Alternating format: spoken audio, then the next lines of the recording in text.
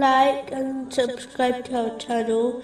Leave your questions and feedback in the comments section. Enjoy the video. The next great event, which will be discussed, is the patience and sacrifice of the third, rightly guided Khalifa of Islam, Usman Bin Affan, may Allah be pleased with him.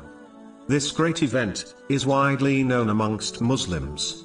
But to sum up, Usman bin Affan, may Allah be pleased with him, remained patient, and avoided shedding the blood of those who wrongfully challenged his position.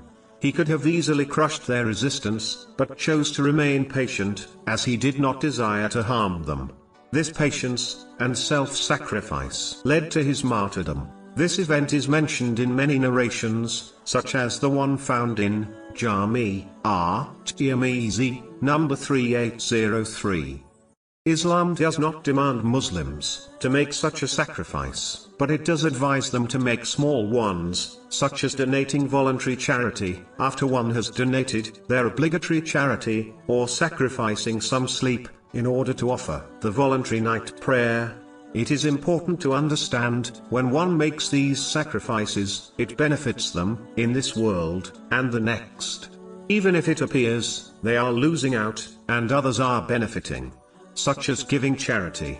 Allah, the Exalted, will always bless a Muslim who sacrifices for his sake, with things which were much greater than what they sacrificed. This has been proven by many narrations and events, such as this one.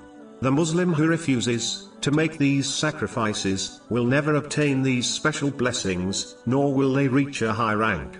If one does not obtain temporary, worldly things without sacrifice, how can they expect to obtain eternal religious blessings without sacrifice? A Muslim should always bear in mind that they will only obtain further greater blessings by sacrificing for the sake of Allah, the Exalted, and remember the righteous predecessors who did the same, so that they too follow in their footsteps. Simply put, the more one sacrifices, the more they will obtain. The less they sacrifice, the less they will obtain.